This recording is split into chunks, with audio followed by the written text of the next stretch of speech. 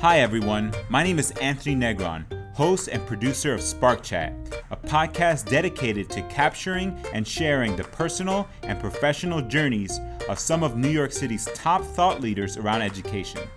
We look to cover an assortment of topics while highlighting each individual. This podcast is generously supported by the Hive New York City Leadership Grant. On this episode, I'm joined by Christopher Lawrence, a great friend and colleague. Stay tuned for after the show for additional content. Hope you enjoy. Thank you, Chris, for joining us today. We're really glad to. I'm personally glad to have you as one of our first guests for our Spark Chat podcasts. And one of the first things I want to get into, especially considering that this podcast is really driven about tapping into people's passion, and especially with the work they do and working with youth, and also helping people get to know each other a little bit better from both personal and professional experience, and helping promote collaboration. I want to hear a little bit about why do you love your job? Like, what are some aspects of your work that you're really driven and passionate about? Good question there to start off, Anthony. Tough one. I'd say what I've most appreciated about the work I do, have done in the past, and will continue to do, is the diversity of the kind of work. So I care deeply about youth. I care deeply about education. And I also knew that I probably wasn't going to be the type that would be super comfortable in a classroom. I have immense amount of respect for classroom teachers. My father was a classroom teacher. I enjoy supporting classroom teachers. But I just knew that kind of education was not going to be right for me as a practitioner and to dedicate my life towards. And so this kind of mix of informal learning, the excitement of how we learn with sort of in the digital age, and linking education to other sectors, activism, social justice, technology broadly, the kind of diversity of programs, of opportunities, of mix of people, that's probably the thing that has me the most excited. I've always been a bit of a interdisciplinary kind of bag of many tricks type of person, so that kind of variety is what drives me. Yeah, and I always remember working with you and always being impressed with your ability to multitask. And when we worked together, we had a chance to work on a lot of different, a really nice portfolio of projects under digital learning. And your ability to really think things through and really be thoughtful about all that work was always so impressive to me. I want to take a step back and take a look at the journey of Christopher Austin Lawrence. and what was Chris Lawrence like as a kid? How were you growing up? Well, I was the eldest of three, so I always had a little bit of a junior adult type of mentality, and also a little bit of the first to do everything in my family, the first to get in trouble for stuff, the first to think of things. So I think I've always been a little bit of an adventurer and a pioneer on that front, sort of starting from my home life. I've also, ever since I can remember, just had a real multitude of interests and passions. I've always been sort of driven by hobbies and stuff I'm into. That kind of stuff has always been the most important thing to me, whether it's music or pop culture or reading or whatever it is. I'm always having a ton of interests. I like to know things. I like to be into things. So kind of a rabid curiosity, I think, is probably the thing that's driven me the most. I also like to be highly opinionated, so I like to have an opinion about many things, and as I've grown older, I've realized that no one really cares what your opinion is on many things, and that it's all subjective anyway. So yeah. I've turned down the volume on being obnoxiously opinionated, but I like being informed enough to have good opinions. So I think that's how I was as a kid. Yeah. I always wanted to rally other kids to do fun stuff, which they rarely wanted to do. One year I organized an entire neighborhood Olympics, and I think we got like 2 events in, and the entire neighborhood bailed, and I'm like, but we still have swing jumping and roller skating, figure skating to go. And I have a whole routine to Van Halen's Jump that I've been working on for weeks, people. Or always thought, like, if we were going to play whatever, Cowboys and Indians, that you had to have the proper costume and, no, you couldn't just run around in your jeans. So I've always been that type to rally people. And sometimes it worked and sometimes they're like, dude, you're annoying. It's tough being like the organizer, especially at that kind of young age. That's amazing. That's like really, really cool to know that about you. Did you go to a lot of museums growing up? A lot of like different cultural institutions? And if so, what was that experience like? So I actually did, and I think it was pretty formative to my rest of my life. So I grew up just outside of Washington, D.C. in Northern Virginia, and so we had the Smithsonian Institute for free in D.C. my entire life, especially young life, and we would take advantage of that. Natural, History Museum, American Museum of History, the zoos, the art museums, and, I didn't even think you had to pay for any museum until I was a young adult. Like, went to my first museum where you had to pay. I was like, what are you talking about? Because they're free. They're national institutions. Yeah. So I went to those all the time. I remember, like, when MASH, the TV series, had been over for a couple years, and the Smithsonian was having a big MASH exhibit. And, like, awesome. I was down there, like, day 2 or whatever to see that. So I was always in and out of those Smithsonians. We were such nerds that even, like, in high school where, when we would take the metro in or whatever and go, we would still go to the museums. Yeah. So that has always been a big cultural touchstone for me. And is that something that it was more of a family experience, or was that something that you were personally just interested in, wanted to go visit? I think it started definitely as a family thing. I mean, it would be my parents that would take us. I don't know, just because it was a free, fun resource. But my dad is big into history, and we like cultural things as a family like that. So I think that established it. My grandfather, who had been basically lifetime military, he also, when he retired, he ended up being the head curator and director of the National Guard Museum in Washington, D.C. So there's a little bit of that sort of in the air, kind of in and around the family, that sort of preservation, cultural interpretation, kind of those kind of things have always been prevalent. Awesome. What were some careers that you thought about getting into growing up? I'm sure I can only imagine that there's a plethora of different things that the mind of Chris Lawrence was thinking about exploring as a child or as a teenager as well. And so let's talk about that first. Yeah, I definitely wanted to do many things and still want to do many things. I'll never forget that in the 6th grade, I desperately wanted to be a professional hockey player. And my father was like, it usually helps not ice skate first, buddy. So I was like, you make your dreams happen. Yeah. Okay. So I think we still have your hockey stick. It's somewhere in my that's office. right. I did one Halloween here at Nice. I dress up as a hockey player. So... yeah, it was always a bunch of different things. I think actually as I got older in high school, I got, and then even as a young adult, got less focus on actually what it was I wanted to be when I grow up. Mm. In fact, the funniest thing is that through most of my high school and college years, I tell people I wanted to be Dr. Johnny Fever from WKRP in Cincinnati. Okay, I got to look into that. Which he was a DJ, rock and roll DJ, which I did do. And all of my college years, I was heavily into college radio. And I really thought I was going to be a DJ. It was a different time then. It actually had radio DJs. But, and I was a music director, program director, ran my own FM radio station in a college. And I was like, well, I just climbed the mountain. I literally have run my own FM radio station, at 21. What am I going to do? Go back, work in Dubuque, work somewhere in the Midwest and play horrible music? Because I was like, I scratched that off the list. I was like, I accomplished that by 21. So that was a little bit of a time in the wilderness. And honestly, I just kind of wanted, this is going to sound so lame, but I just kind of wanted to live a rock and roll lifestyle. So I played in bands, I was a music journalist, I worked in record industry, blah, blah, blah. So, the next 10 years after college, I just sort of lived that lifestyle till, that ran its course. So that was kind of sort of what influenced me kind of growing up. If you count growing up till you're about 30. We're still growing up. And so then when did you start transitioning to working in education?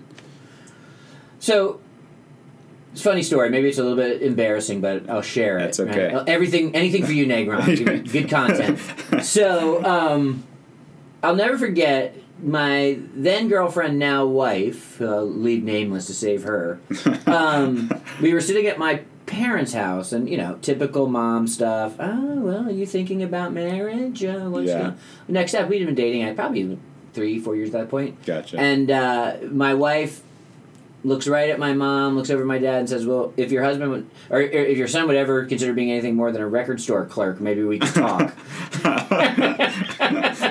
So great. Now what she didn't, she was not giving me respect for actually being the first person in the East Village to sell stuff online. So I will defend myself there. But I said, "Oh, okay," and so I definitely had to look at my life a little bit, and the intersection of museums, culture, education, and technology, and building online communities those were the things that interest me. And so I was like, all right, how can I advance this and actually make it a career? And then starting Bank Street College and their museum ed department sort of kicked that part of my life off.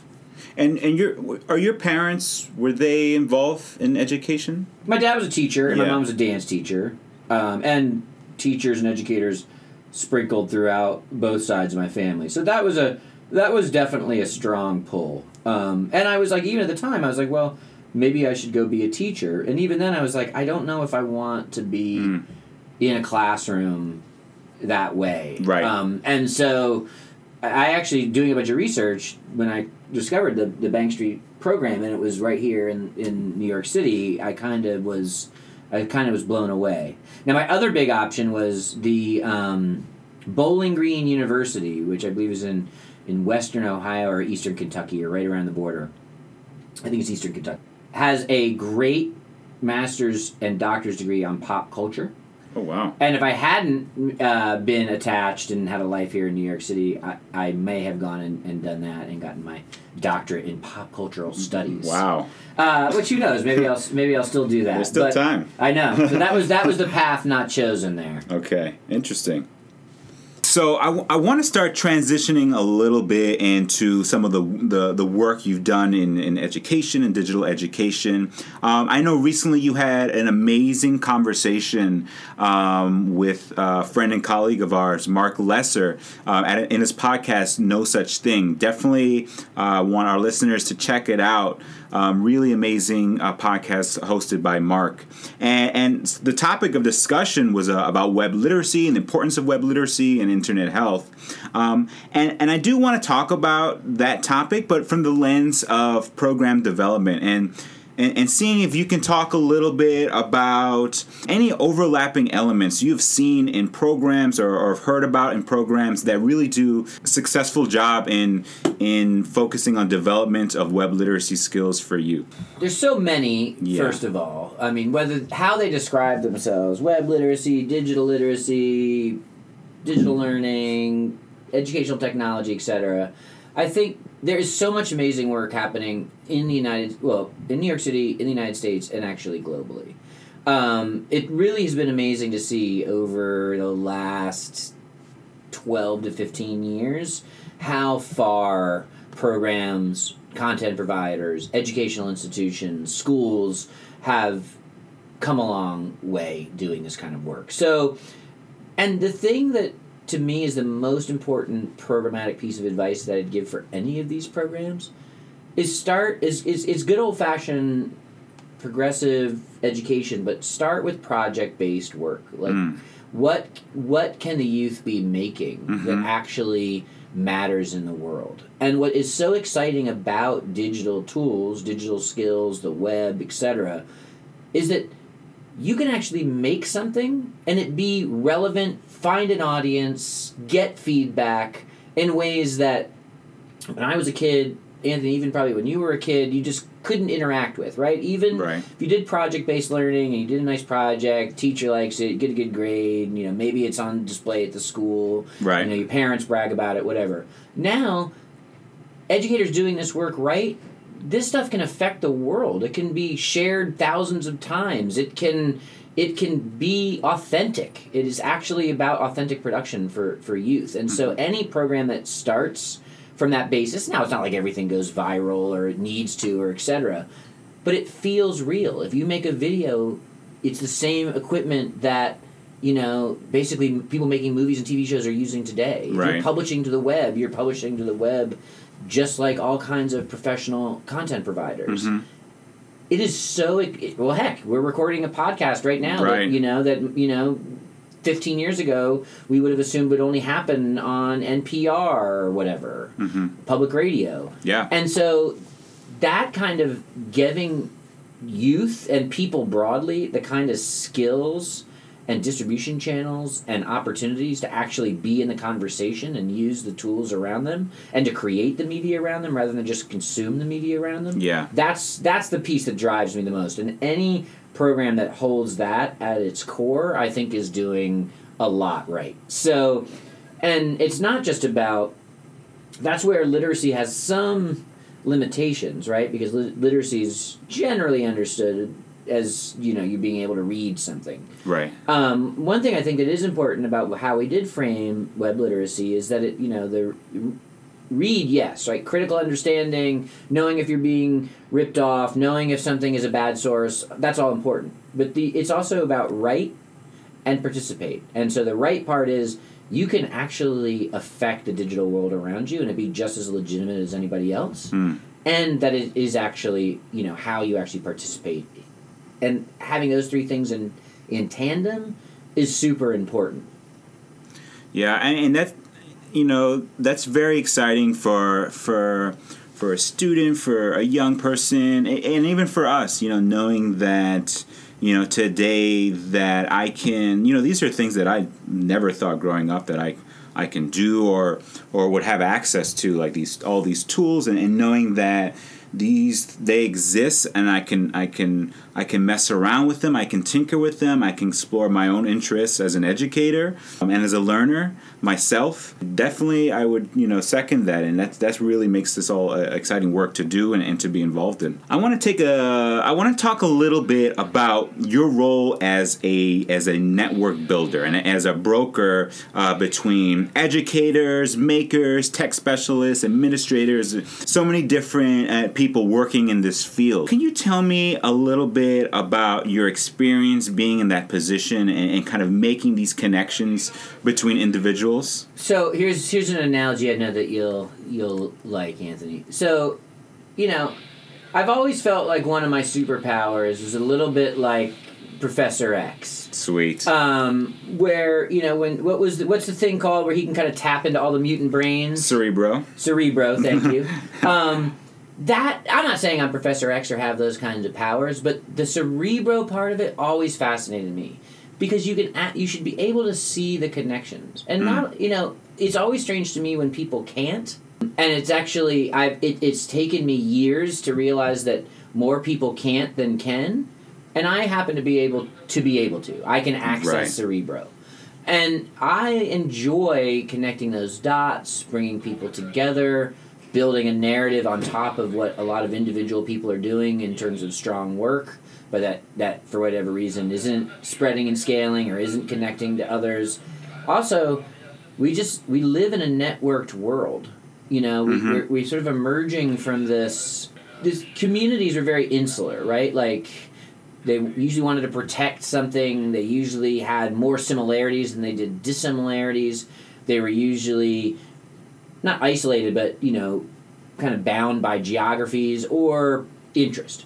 So the familial relationships, ethnic relationships, tribal relationships, these kind of community-based relationships. That to me is you'll probably get hate mail for this, but that just seems like a dead-end street to me. Okay. The reality is that to exist in this world, you have to understand where your differences connect with others to build something bigger than any of yourselves.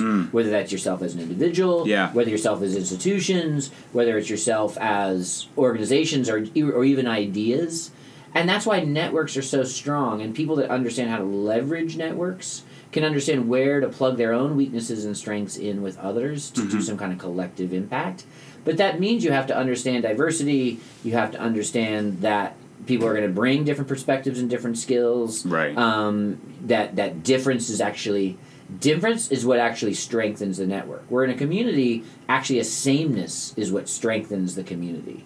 And so I've always, a lot of my career over the last 10 years, and to be honest, it's been a struggle because most people feel more comfortable in communities. Right. And they have a hard time making that jump to think about what network practice would be differently. And so so the cerebro aspect of it is always super exciting to me. I'm not very good at many things like from a deep dive perspective. I'm not a coder. I'm not an amazing writer. I can't pump out curriculum at high volume. Right. I can do all those things okay, but what I can do is I can actually synthesize things across a spectrum and bring those together into a larger whole. And that to me is the only way we're going to solve or address or even hope to kind of push back on some of the problems in society or in technology or in education or however you want to draw the circle. Yeah. It's going to take that kind of mentality for us to be successful. Some of this you already kind of tapped into with that response. Can you talk a little bit about what do you think from your perspective a successful collaboration or partnership would look like between either two individuals or different organizations? Because a lot of the work that we've done before, either together or kind of separate, there's definitely a lot of different people involved and kind of each playing different roles. And so can you elaborate a little bit about what you think a successful collaboration partnership would look like? Well, one, you have to sort of embrace the fear. And you have to sort of embrace that will be, by definition, many things that you won't control. Whether you control as an individual collaborator or as a representative of an org in a collaboration, etc. This is not easy for human beings to do, right? You're giving up control. So right. There's a fear of not having control. There's a fear of the unknown. There's a fear about not having direct influence on what the outcomes will be. So that is a tough first ask, but it's the essential first ask in any collaboration. Hey, we're going to go on a journey together. None of us can have singular control about what those outcomes will be or how this will turn out, by definition. Now, that doesn't mean you can't have roles and people taking leadership at different times and employing a RACI and all this other kind of good stuff that helps people understand their contribution and role at any one time. Yeah. But you have to sort of embrace that that's going to be confusing, messy, mysterious, and have outcomes that maybe none of you even intended. Yeah. And so a lot of it is convincing people to sort of take that step. I found once they sort of accept that piece, then the organic and emergent pieces of the collaboration actually take on a life of their own, and most people are happy. When it goes poorly is when people show up either as themselves or as representatives of an organization and say, I'm representing this. A collaboration is not a legislative body, right? It's not a democracy. It's not a negotiation. I mean, it has elements of those things, but that shouldn't be what's motivating the collaboration. The collaboration's goal is how are we better together, not how do I get mine over somebody else's. And I think most people enter collaboration more like they're a representative elective, either for their own ideas and their organization. Right. And so they go into it saying, I'm going to negotiate. I'm prepared to give up some stuff because that's negotiation. Yeah. But that's a whole different way to look at it. Because you're actually looking to see how much you can get, right? It is like, how much, who's got the largest pile of candy at the end? Who's got the largest funding? Who's got the largest, DAP from the program? Or, the totally. brands on the top.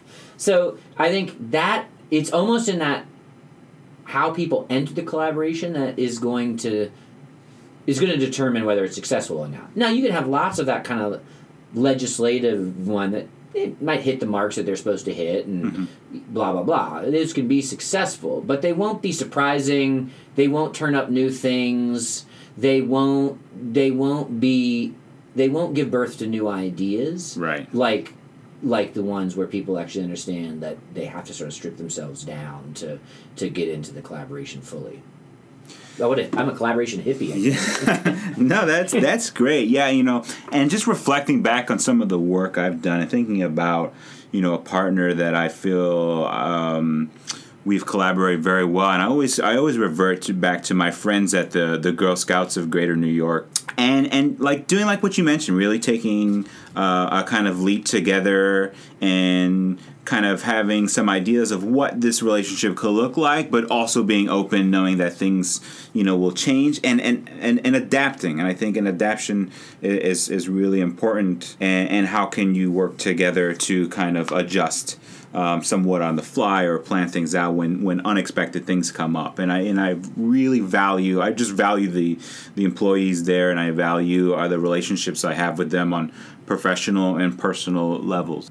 So I'm really glad that you talked to those points. That's a great, you just added another one that I think is super important, and that is that invest in the relationships. Mm-hmm.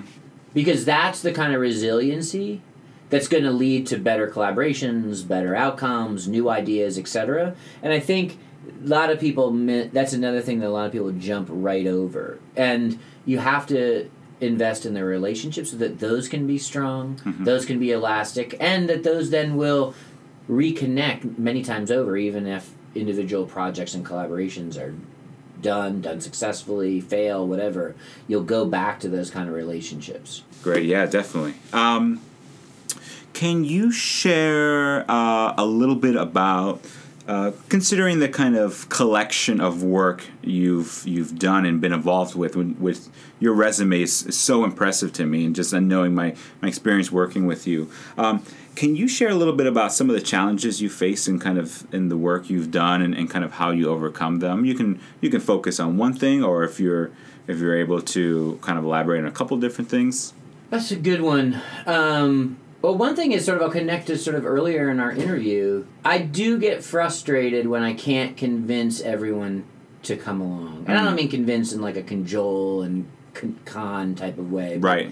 But and often I can, right? So that's a good thing. But it does get... Your way with words, though, has always been impressive to me. I remember you talking to teachers about microorganisms, and some of the content you were saying I knew were wrong, but I so believed in everything that you said.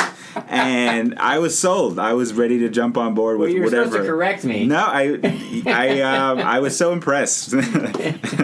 I can spin a yarn. But so it does get frustrating when I can't rely on that skill, which also means I over-rely on that skill. And so one thing that's been really important for me to learn is to really have more of a super team approach. I don't think of myself as a really ego-driven person necessarily, but I can rely too heavily at times on my ability to convince people to come along on a project, on a journey, with an idea, where drafting others to have different takes on those same goals, kind of going back to the collaboration idea, has been the more successful path. So that's a lesson that's, I learn over and over again. And quite frankly, when you start to climb the ladder of management, and then more and more people look to you to have that. And it's actually been sort of discomforting, to have, where I said, well, why aren't more people joining to describe this or to make this successful or to communicate it to others? And people are like, well, dude, you're the boss. Right. So that, I'll admit, that's been a bit of a struggle. The other thing I'll be honest with is a little bit more content over kind of the emotional part is when I started this journey around kind of being really excited by technology and its potential in the digital world, and it was one of my deep interest levels, and I kind of self-directed myself at Bank Street, where no one gave a crap about technology at the time there and thought it was weird. And I really was kind of a educational technology evangelist, right? I really, I had that identity. And it was a sort of a utopian view of what it can do. I mean, Anthony, we worked together in those days, right. Like there's nothing we can't solve with, doing it on the web or with technology. Yeah. And it's been the last couple of years where we've really seen the dangers of that. Tracking, privacy and security issues, fake news, manipulation. we're now in this sort of almost digital dystopia. And both of them, I'm kind of at the point where both of those takes are really frustrating me. Like I'm frustrated by, which I was a part of, but the sort of blind optimism of the sort of digital utopia days. Right. And I'm also is equally bummed at sort of the digital dystopia, that now that, everyone's like, turn it off, screen time, the government's tracking us, like all that. And I know I know that a lot of that stuff is true. And it was also true when the uplift part of it. But the fact that we vacillate between these two extremes without being more nuanced and thoughtful, and becoming advocates for healthier use of these things. So I feel like my career is sort of going into how do we become sensible, and actually help people wrestle with the fact that these things are deeply embedded in their lives. I mean, think about, people get married not married on the web, but they find spouses on the web. That, right. Think about it out of your life right now, and it's almost unimaginable. Right. And it means that we're being exploited and manipulated at high volume. And so we've got to have some pathways through that are sensible. And, that's a lot what Internet Health is trying to say and think about as well. But I really feel like I want to dedicate myself to the sort of more rationalized view that both rejects both the utopian and dystopian view of technology. And so just to kind of, as we kind of draw a little bit to an end of this episode, can you share some advice to an educator or someone looking to get into education, or someone who's just been maybe involved in just a small amount of time? Can you share any advice for an aspiring educator? Don't be trapped by your own circumstances. And what I mean by that is, don't be trapped by the culture of your school, or don't be trapped by the culture of your organization, and don't even be trapped by your own content expertise or knowledge. The number one thing for educators that I would say is go experience the world, make connections, and bring that back to your learners. One of the things that's been so rewarding around the Hive Learning Network and other network programs that I've been a part of, or have helped to lead, or even experienced on this side as a member, is that it opens up so many worlds of possibilities. For you, yes, but also for the kind of things that you bring back to your learners, whether they're their adults or to their youth or whatever varied programs that there are. And the best educators that I see in all kinds of different scenarios really are just avid and rabid consumers of the life around them, and they'll throw themselves into that. Right. Both because they understand that to be kind of the most curious and active person that they can be is what is going to best serve their learner. So that's my number one piece of advice. It's so easy to get caught in your own head, your own organization, your own content, your own school, and that's where this sort of sameness and bitterness sets in. Doesn't mean you have to go get a bunch of different jobs. I just think, but you have to be wanting to experience things. Yeah, totally agree. Well, Chris, I want to thank you so much for your time. Always enjoy conversating with you and just getting a chance to catch up. Do you have any plugs you want to share? Any special events coming up? Any social media? I know you talked a little bit about your father-daughter podcast, which I advise everyone to listen to. Is there anything else you want to share? Larry's Pop Pod definitely would probably be number one. Also, It's Just Business on the Hogstye Network is the sports business one that I'm involved in. You can find me on Twitter at ChrisLarry33. You can follow the Larry's Pop Pod on Instagram at just the Larry's Pop Pod. So I think those are the ones that I'm most active in and most excited by. Awesome. Thank you again, Chris, for your time. I appreciate it. Thank you, Anthony. It was a pleasure. Thank you all so much for listening, and please rate, review, and share the Spark Chat podcast. As always, I wish you all my best, and do stay tuned for additional content. Take care, everybody.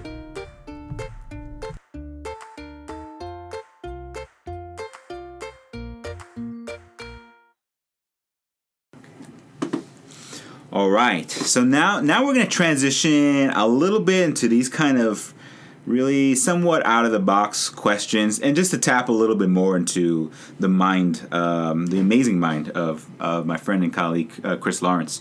Chris, can you tell me if there was a soundtrack of your life, and I'm sure this would be a multi-CD disc, numerous songs. Can you name some of the songs that would be in that soundtrack, and talk a little bit about why those songs? Feel free to take some time to think about this. Yeah, thought about it a little bit because you gave me the heads up.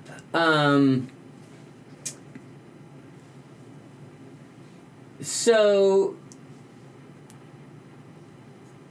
I would say 3 songs right away that jump out to me. All kind of the sort of the proto, what they call proto-punk era. But MC5's Kick Out the Jams, because that has always been, it's a kind of a call to arms song, it's got the, drop the F-bomb in the first 2 seconds. It's kind of like, let's get at it. Let's sort of, pump you up. Yeah. Then Stooges' Search and Destroy. And then Ramones' Danny Says. So those are 3 of that kind of ilk the first 2 are kind of, nail you to the wall, get you pumped. And you'd think it's weird to say that the Ramones would be the come down out of those 2. But Danny Says was a song they wrote about their manager. So I always loved the kind of, these lunkheads that have to sort of, it's kind of a love letter to their manager. And so I always kind of see myself as the manager in that song. So so those are 3, I would say. There's a song by kind of a bit of an obscure band from Memphis from the 70s called Big Star, but they have a song, Thank You Friends, which, is so beautiful. I mean, the song is fine. It's a good song, but it's that the harmonies and the melodies aren't beautiful, or that's not the part that makes it beautiful. Beautiful is that actually just the honesty of the sentiment. Mm-hmm. And it is always, to me, gratitude and appreciation are really important kind of ways to be in the world, and so that song really, really represents that to me. And then I'd have to say 2 more that kind of always are linked in my mind are Sonic Youth's Teenage Riot, which to me as a teenager was just sort of summed it all up. Mm-hmm. And then a band that was always kind of linked to Sonic Youth, although a totally different genre, was Public Enemy, and their song Welcome to the Terror Dome. Were sort of, my late adolescence rebellious songs. And so I'd say those 5 would be a pretty good start. But you're right. You gotta catch me at the right time. I can give you 5 other different ones. I'd say that there's always music going in the soundtrack to my life, and I'm sure most people's. Yeah. And it's been super fun actually getting into. This is gonna be totally strange, but it's been super fun taking my critical lens to pop music. With my daughter. Because you can't just be a snob, right? You can't, that stuff, why are you listening to that? That's not the good stuff. And, I can do that, and I give her some things, like, have you ever checked this out, and we like it, but yeah. My funnest thing right now is, like, listening to pop radio with her. Now, what I do is I'll say when something sucks, but I'll also admit when it's a hot jam. Right. So she knows that. So she's not like, I'm not like, oh, isn't this song good? I'll be like, the song's garbage. Right. You're a moron if you like it, and here's why. But, like, the next time I come on, I'm like, okay, this one is just dropping right in on us. Yeah. What are some hits? What are we listening to? Oh, man. It's been a little bit bleak of late. Yeah. I gotta say, I listened to the whole Pink record the other day. Okay. And did not enjoy it. Oh no. The best song is the single. Oh, okay. So the new Taylor Swift is boring as hell. Oh. It's actually we're actually a little bit of a lull here. I'm trying to think what is like a super hot jam. There really hasn't been a super hot jam lately. Yeah. Yeah. So, I mean, most of those songs are usually summer hits. Yeah. Cool. Yeah, that's that. I mean, I'm sure that this soundtrack, I can't even imagine how many songs it would have. I want to talk a little bit about. Remember when we built the Pandora station in our office? Yes. What was it? From Gangstar to Lone Star is what we called it? That was a classic. It was a collection of all genres, a celebration of music overall. Which is totally fun because we were always like just trying to trick the algorithm. And, yeah. And then we asked someone like walking down the hall, like, what would you pick? And they'd laid a total stink bomb. That's right. right. Like, I don't know if the algorithm ever recovered. Yeah, we got like viruses on our computers from some of those songs. I think that's why we have an IT department now. Those were great times. Can you share a little bit about maybe a skill or interest that most people don't know that you have? Ooh, boy. Well, I'm not very good at it, but I've been super into sewing lately. Wow. I'd say that this friend of our family is this woman. She's amazing. She's a school teacher in Memphis, Tennessee, and we've known the family forever and blah, blah, blah. But she's a school teacher by day, but she's written 2 books on sewing. I think it's called... this is bad. Sewing School 1 and 2. And they're fabulous books. And her co-writer did a thing in July where it was Sew a Stuffy Month. It was basically just making your own little stuffed animals. You know? And so we decided as a family to celebrate Sew a Stuffy Month one night in the summer. And it was literally one of the funnest things I did all summer. Just being able to like... sit down, talk, be kind of quiet, be working on something. I had another experience on a work trip this year. We were actually in Estonia, of all places, which was totally fascinating. Nice. Sounds boring, but it was not. And we did a night of Nordic sewing with like some old ladies of the village. It was amazing. I finished mine on the plane ride home, and like people were probably looking at me like I was so excited. Awesome. So I suck at it, but that has been something that I've been really enjoying lately. Awesome. And I also know, and I definitely want to spend time talking about this. So you have a wonderful, amazing father-daughter podcast. Can you talk a little bit about the podcast, talk a little bit about kind of its genesis of kind of the idea, how did it start, and kind of where it's at right now? So I entered this year, 2017, with one of my, I'm not a big New Year's resolution type. Same here. But I did say I got to get off my tuchus and, start to get into some passion things again. Just hobbies, interests. I spoke earlier about that's always been a big driver of me. And I sort of felt overworked and, that work was just taking up too much of my intellectual time. Mm-hmm. And then family, which I had no complaints about taking up my time, but between the two things, there wasn't a lot of room. So I was like, you have to make room, right? You can't just go, there's no time. Right. So one of the things that I challenged myself on was this was the year I was going to do podcasting. And like I wanted to do it for a long time. I mean, remember we ran a podcasting after school back in the day here at NYSI. So it's and I listened to them like crazy. And I was like, I was in radio. Radio was one of my first passions.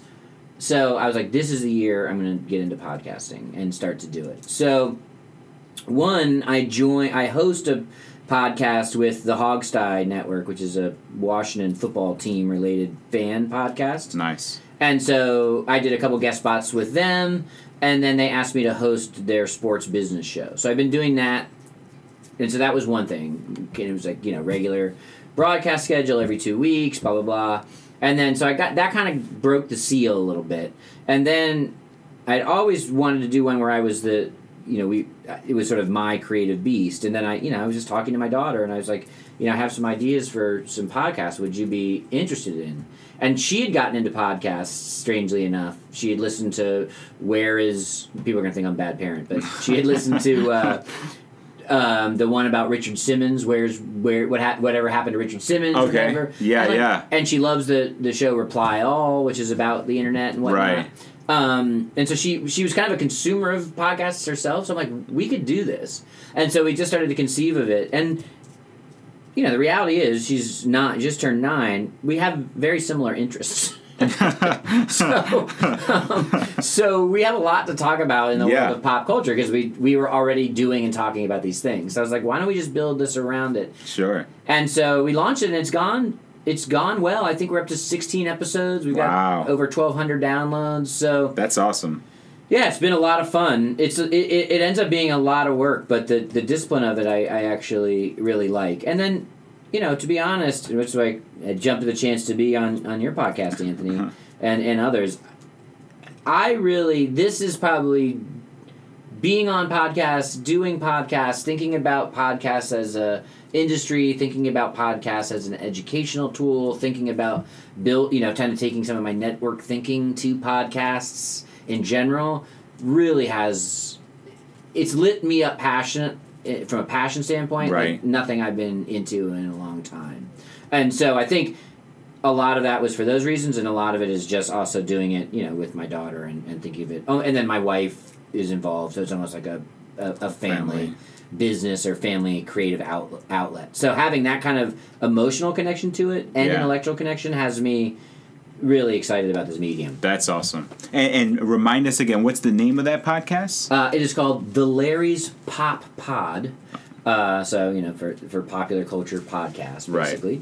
Right. And you can, if you just search The Larry's Pop Pod on iTunes or Stitcher or Google Play, I got to get it up on Spotify. I haven't done that yet since they just introduced podcasts a couple months ago.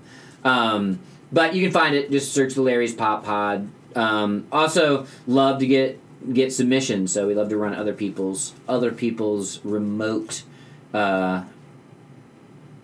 They sort of send in clips or send in segments. So yeah, cool. It's been a blast. Oh, that's great. Can you tell me? And I'm actually really curious to know the answer for this. If you could be any superhero, and I have an affinity and love for comic books, and still do. Who would you be and why? So I'm gonna give you a couple answers. So one, if I pick the two that I'd say I would go, my two go-tos are, one, I'd be Conan the Barbarian. Okay. One of my favorite characters of all time, as you know. I could see that. I don't resemble his physique or his battle prowess. Not yet. Not ever. But I do. But I would be him. I think he's like the great swashbuckling hero, adventurer, kind of like good moral compass somewhere, but not driven by kind of a do-gooder attitude. And then my favorite comic book of all time is ElfQuest. And the main character there is Cutter, who the creators of ElfQuest actually admitted that Conan the Barbarian was a big influence on that character. So those would be the two. Now, they have traits, both of these characters have traits that I don't even resemble at all, so it's weird. And even as I become an adult, I'm like, well, I probably would be like one of the weirder other characters, but I still hold true to that. But the comic book, or the superhero character that I created when in college we played this long-running Marvel superheroes role-playing game. Yeah, was the Mole. Okay. And the Mole was part of an Avengers-like super team called the Long Gone Commandos. Mm-hmm. And the Mole was short and stocky, so more resembling my own physical appearance. And his superpower was the ability to crack the earth, burrow into it, and then squeeze it in on other people. And so he just could sort of out of his like brute force and will, he could move the earth around him to do whatever needed to happen in a fight or to save. So I think I'm probably, although being Cutter and Conan would be fun, and I would, is my idealized version, I'm right. Probably the Mole. That's awesome. And some of those characters I actually have to look into now. Cool. And so just to kind of, as we kind of draw a little bit to an end of this episode, I want to say thanks, Chris, again for your time. I super appreciate it, and look to chat soon.